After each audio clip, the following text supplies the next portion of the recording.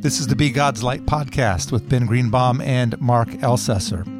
Back in 2022, we spent an entire year looking at the life of Jesus from the four Gospels. And then last year, 2023, we explored the rest of the New Testament.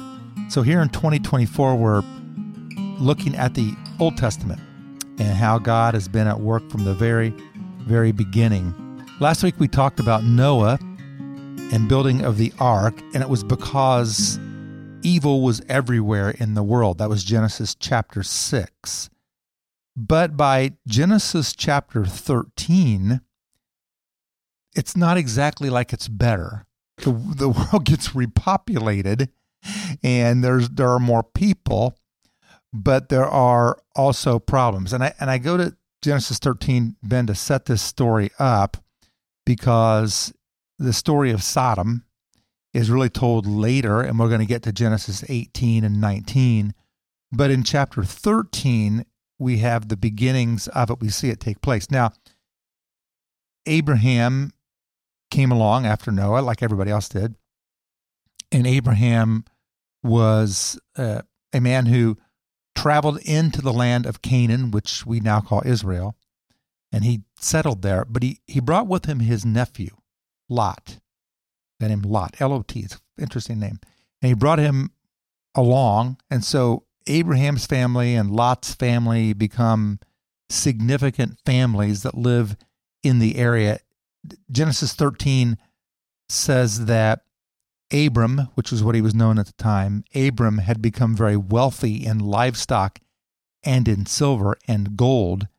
Verse 5 of Genesis 13, now Lot, who was moving about with Abram, also had flocks and herds and tents. So both these families, the uncle and the nephew, are wealthy. But the land could not support them because they had so much possession and livestock. The land could not support them while they stayed together, for their possessions were so great they were not able to stay together. And quarreling arose between Abram's herders and Lot's. The Canaanites and Perizzites were also living in the land at the time. So there was a lot of... Israel's an interesting place. I mean, Israel is not Indiana. Let me just say that. That's fair. That's fair. Yeah. You were a well-studied man of geography. I am well-studied, and also I've been a Hoosier all my life. And I'm telling you, if we have anything, it's farmland. That's what we have. There are fields and pastures and all kinds of stuff. That is not the story in Israel. They're like, you travel around like, where do the animals eat? I mean, when I was driving through, I wasn't driving, when I was riding on a bus through Israel, it was like, it's not like these vast pastures that are there of massive fields and places. They're like tufts of grass and things that stick up and whatever, and they've got to take their herds to those to feed them. And I would imagine that it was the same way back then as well. So it wasn't like there's plenty of land, plenty of pasture land. Everybody just have at it. They probably had to vie for it. So they started fighting. They started going at it. And in order for there not to be a problem, and this is again in Genesis 13, Abram said to his nephew, let's not have any quarreling between you and me or between your herders and mine, for we are close relatives. Is not the whole land before you? Let's part company. If you go to the left, I'll go to the right. If you go to the right, I'll go to the left. Now, this is pretty noble of him because he's the patriarch. He's the uncle. He's the guy in charge. But he tells his nephew, you choose what you want, and I'll take the leftover. Verse 10, Lot looked around and saw that the whole plain of the Jordan toward Zoar was well watered, like the garden of the Lord. So down near the Jordan River, there's better land. It's like the land of Egypt, it says. This was before, parenthetically, the Lord destroyed Sodom and Gomorrah. So Lot chose for himself the whole plain of the Jordan and set out toward the east. The two men parted company. Abram lived in the land of Canaan, while Lot lived among the cities of the plains and pitched his tents near Sodom. And verse 13, now the people of Sodom were wicked and were sinning greatly against the Lord. So I just throw that in there as a context to set it up that, first of all, after Noah and the flood and the rainbow and the promise, by chapter 13, people were already wicked and sinning greatly. And the other thing is that what Lot thought he was getting was the better end of the deal. Let me go live where near the banks of the river, there's more pasture for my flocks and herds and all those things. But what he really was getting was living in proximity to a city which was known for wickedness. What can we learn from this? Just this small decision, this vast decision really, of how you discern what you're going to do, where you're going to live, how you're going to raise your family, what community you're going to be in, what job you're going to be in, what church you're going to go to. We make decisions all the time in life, but they can have implications down the road. Could Lot have known? I mean, the Bible's already saying the people were wicked, so maybe they already had a reputation, but he thought, it won't affect me. I can just go enjoy the better pasture land, grazing land. That's what's going to affect me, and it won't have an impact on my life. We don't know what he was fully aware of or not aware of it. You got anything that you think through this? Yeah, I mean, I think that, to your point, he sees the pasture land that's available, which is pleasing to the eye, which seems good for his animals, which will be suitable for his herdsmen to find pasture for his animals, and that's all he sees. And so in his own mind, what he's tasked with is, I'm a herdsman, basically. I'm a shepherd. I need to find good grass for my animals. That's all he sees. And I think we run into the same problem because we are oftentimes conditioned by whether it's culture or immediate needs to such a degree that we don't process through the decisions we make.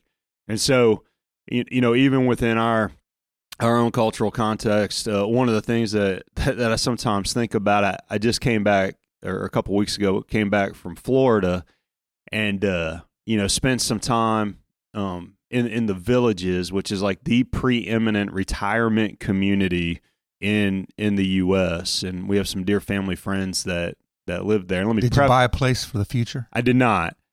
I don't have that money. I don't have that kind of money.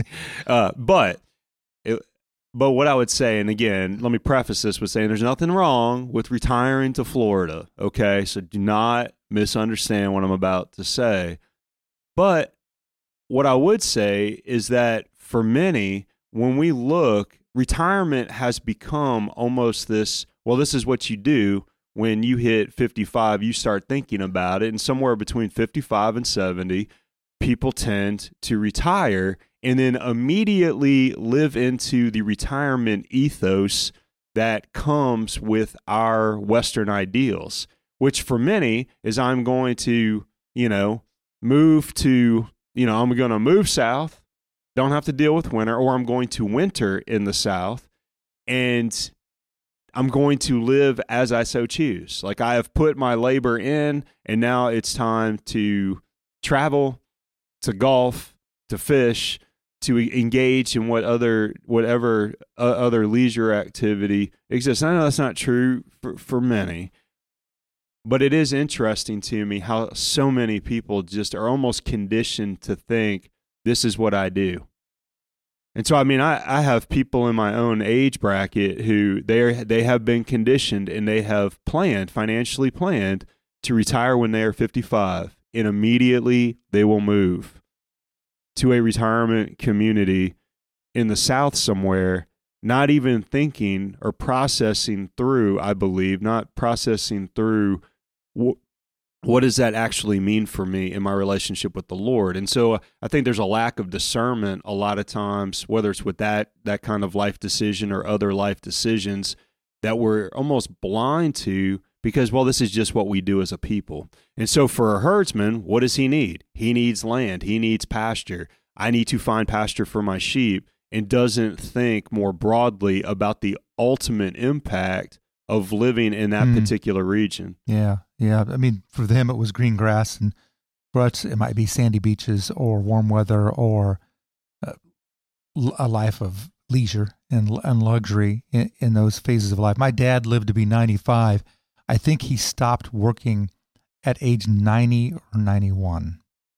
He wasn't working full time by that point, but he was still working for a car dealership, and he was doing work for them, filing documents, and sometimes driving cars to where they needed to go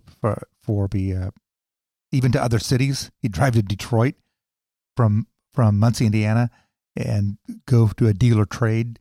He was still working. And in fact, in his late 80s, I got him a job because he was bored, and I knew a guy that had a company, and they needed to hire somebody to mow their 3 or 5 acre lots they had at their 2 businesses. And I said, my dad would probably love to do that. And so my dad got a job in his late 80s mowing these huge lots and taking his chainsaw and trimming down the trees that were on the place and all this kind of a deal. I'm not saying that we should all work until we're 90. That's not necessarily the point, but there is a tendency to chase something shiny or leisurely, or that and not think of the implications of what it's going to do to me, my spiritual life, my family, all that. Because the question that Lot really should have been confronting himself with, which is the question that we should confront ourselves with, is this God's will? Is this God's desire for me? Is this the land that God wants me to go to? And so for us, no matter if we're, in our teens or our 20s or our 40s or, we're 80. Really old, like 60s. Yeah, sorry, sir. But be processing life through the lens of, is this where God is leading me? Could God be leading you to retirement in Florida? Absolutely. Not disputing that possibility. But again, constantly asking that question rather than living on what I would call like assumption. And I think a lot of times we live on culturally conditioned assumptions, assuming, well, this is where my life must go. And so there's kind of an ethos, within, middle, upper class Americans, middle to upper class Americans, this kind of sense of, I've put my time in at work, I've put my time in raising my family, and then upon retirement, now it's my time. Mm-hmm. And I think the big thing for us is to recognize, just as Lot should have, that my life, my time are not my own. God has given them to me for the sake of his glory. And so how am I processing my life? How am I discerning next steps based upon that reality? Yeah, because Lot had family. He had, we know that from later in the story. And he took them to a place which was known for wickedness. Right.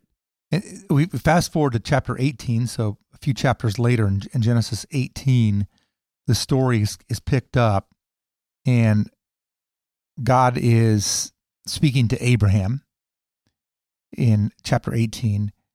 And in verse 20, it says, the Lord said, the outcry against Sodom and the neighboring town, Gomorrah, the outcry is so great and their sin so grievous. We looked at that in the story of Noah, how the sin and wickedness of the people grieved the heart of God. And we see it here again, that sin grieves God's heart. We should not forget that. We often think that God is trying to prevent us from doing things, but to really understand that he's created us in his image, and that when we do whatever we want to do, and it's outside of his good and perfect will, it grieves him. And it's the sin grieves him. Obviously, the action that is a rebellious action against him. What we need to understand also in that context is what also grieves God is the damage that the sin does to those created in his image. And so, God is grieved by our sin because we are not fully living into his joy. And what he wants for us is to know the fullness of his joy, to know the wholeness that exists in in His truth, in His love. And when we're not living into that, God is grieved by that. And so it's not just simply God sees the act and is grieved by the act itself. He grieves for us, having been ones who are living in rebellion to Him and not knowing the fullness of His joy and love. That's exactly right. So He's grieved because in those same ways you're talking about. And he's again in verse 20, the outcry against Sodom and Gomorrah is so great and their sin so grievous that I will go down to and see if what they have done is as bad as the outcry that has reached me. If not, I'll know. And then it says in verse 22, the men turned away. These are like these two men that came along with the Lord, these angelic beings, and the men turned away and went towards Sodom. But Abraham remained standing before the Lord. Then Abraham approached God and said, will you sweep away the righteous with the wicked? There's got to be some good people there. It's a similar story with the flood, that people were swept away in the flood. Now they're going to be swept away in the destruction of Sodom and Gomorrah. And then there's this bartering that takes place between Abraham and God. And it's a classic story of God listening to Abraham as Abraham is interceding, pleading for the people. And it's in verse 24, or in Genesis 18, what if there are 50 people, 50 righteous people in the city? God, will you really sweep it away and not spare the place for the sake of 50 righteous people in it? Far be it from you, God, to do such a thing, to kill the righteous with the wicked, treating the righteous and the wicked alike. Far be it from you. Will not the judge of all the earth do right? This feels like just a bold thing to say to God. Like, let me remind you, God, who you are and your righteousness. Let me remind the world of who you are and how you work. Won't you do right? It's an interesting phrase there, and I don't know what the Hebrew exactly says. In the NIV, which I'm reading from, it says, won't the judge of the earth do right? The opposite of that would be to do wrong, which God doesn't do. But it's a bold way to come before Him, to come before God and speak to Him. I sometimes think our prayers to God are maybe too timid. We ask God to intervene and do miraculous things, especially when it's a friend or loved one we know that is going through a time. But I wonder if we come before God when we look at the challenges of the world, the problems that are going on with poverty and starvation and war and genocide and even the problems in our own communities and our culture, our school systems, our cities. And if we're intervening with that kind of passion before God and really taking things to Him and saying, won't you do this? I don't know if you have a response to what I'm getting at here. Yeah, I think we can take a note from Abraham's boldness and feel that freedom in our relationship with God through Christ to come before Him, to share with Him the expression of our heart. And one of the thing that I love in the passage, though, is I see Abraham's boldness, but I love God's nurturing of him. Because Abraham is in essence young in his faith here. So God does not respond to Abraham like He responds to Job. Job, who was one who was mature in his faith, at the end of Job, God says, who are you, O man? God doesn't respond to Abraham and say, who are you, O man, to ask me of this question, basically to question my goodness here. Instead, what God does is God reveals Himself more fully to Abraham through Abraham's bold outpouring to God, where God reveals who He is as a just judge, and He also reveals to Abraham the fullness of His mercy. Because by the end of it, as they go through the numbers, He says, let's see here, we can pick it up in verse 32, maybe, I don't know. He says, then He said, may the Lord not be angry, but let me speak just one more. What if only 10 can be found there? And God answered, for the sake of 10, I will not destroy it.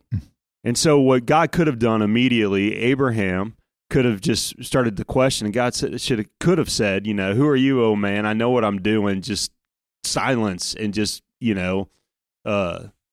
thrown down fire upon Sodom. But that's not what God does here. And so we see the fatherly character of God in nurturing the heart of Abraham in this as well. And I don't want that to be lost in the midst of this narrative. Absolutely right. That God's compassion is there.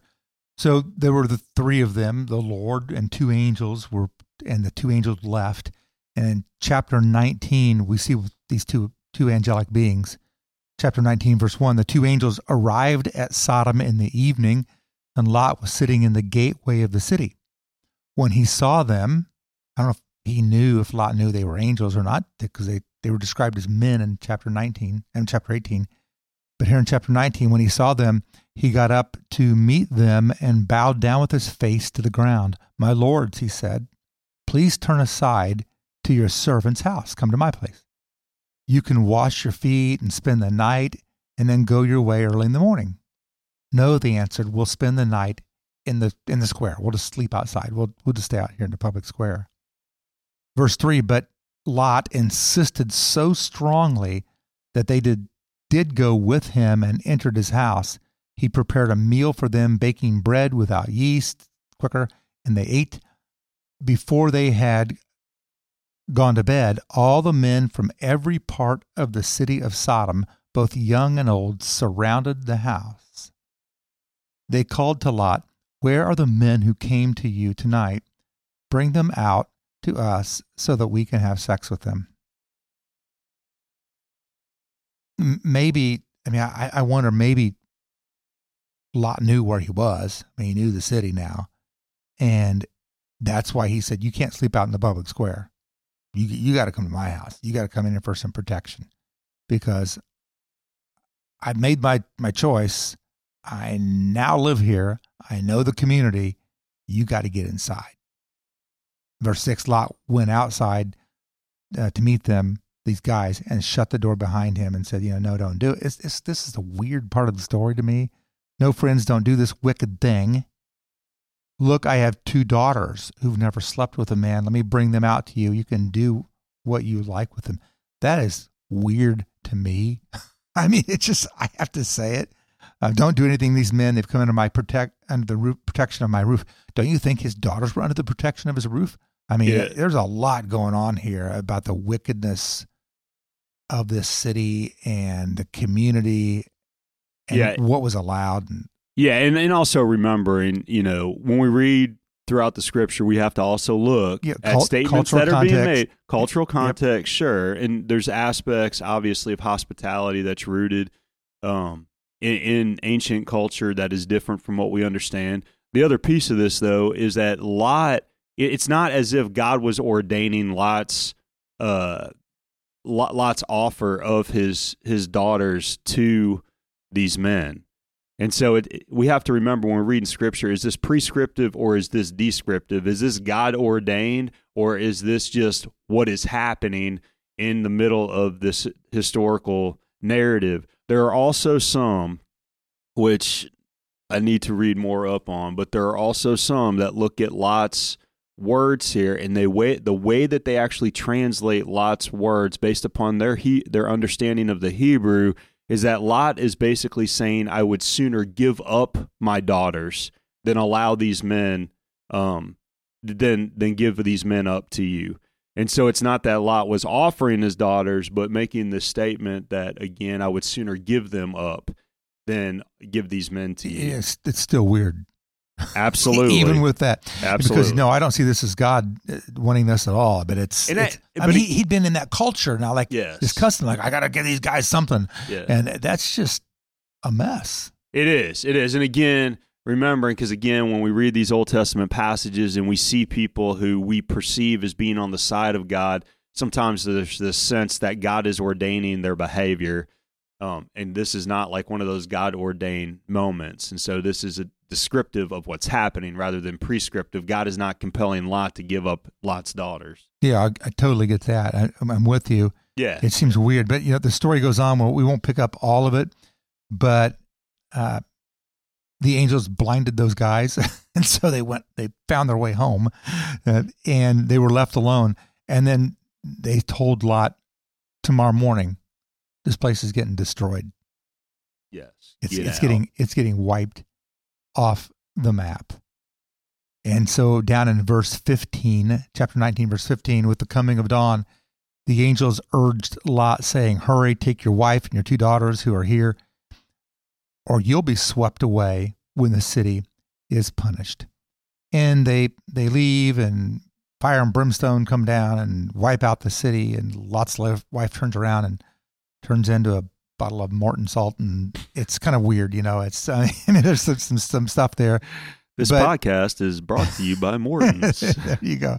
So again, it's like there's some lessons to be learned from this, from the story of Sodom, and one of it, like don't be wicked, but don't surround yourself with wickedness, and don't think that I can do this fine. I can hang around these people or be in this friendship group or participate in this activity, and it won't affect me, because that's just not the way life is. It rubs off. The stink rubs off, and we need to be judicious about where we put our loyalties, put our time, put our trust, put down our roots, and make our life to live. I don't think that every problem or disaster in the world is the hand of God. Some people tend to look at every flood and earthquake and hurricane and whatever as God bringing punishment on a community or city, and I don't see it like that. On the other hand, I would say that God hates wickedness, and we need to, in our own lives, pay attention to where we stake out our property, so to speak, our time, our social media presence, whatever it is, and what are we throwing ourselves into, because it will affect us. Final thoughts? Yeah, and with that, we need to be persistently, we need to be careful from the standpoint that there are things that sometimes we can even throw ourselves into that we have somehow or another self-justified or redeemed in our own mind as being potentially aligned with God that are not. Mm-hmm. And that's where we need the guidance of God's own self-revelation, the guidance of his love as we live out our lives, because the thing that we long for, or we need to long for again, is we are redundant on this, is how is this overall contributing both to my formation more fully into the likeness of Jesus Christ, and how is this contributing overall to the mission that God has given me to bear witness to Jesus Christ? Because in order to bear witness to Jesus Christ, we are going to rightfully engage into the lives of those who do not know Christ. And with that, that's the nature of our life. But what we want to do is we want to engage that culture. We want to engage those who don't know Jesus with that convictional kindness that reflects Jesus Christ, to where, again, our lives, our hearts are being conditioned by Christ and not by those around us, for lack of a better thought. Well, those are good words. And next week, we're going to take a look at another tense story between people in a relationship. In this case, they were brothers. We'll take a look at sibling rivalry on a huge scale in the story of Jacob and his brother Esau. Folks, if you want to jump in deeper, you can go to our church's website, fishersumc.org, and click on the Be God's Light link. This will take you to more elements in this year-long study of the Old Testament. We have things there like a daily scripture reading with devotions and poem, and you can get a link to our weekly sermons on some of these topics that fill in the gaps between what we're saying and other episodes of this podcast. And if you want to stay up to date with the Be God's Light podcast, we encourage you to like and subscribe wherever you get your podcasts. We'll talk to you next time.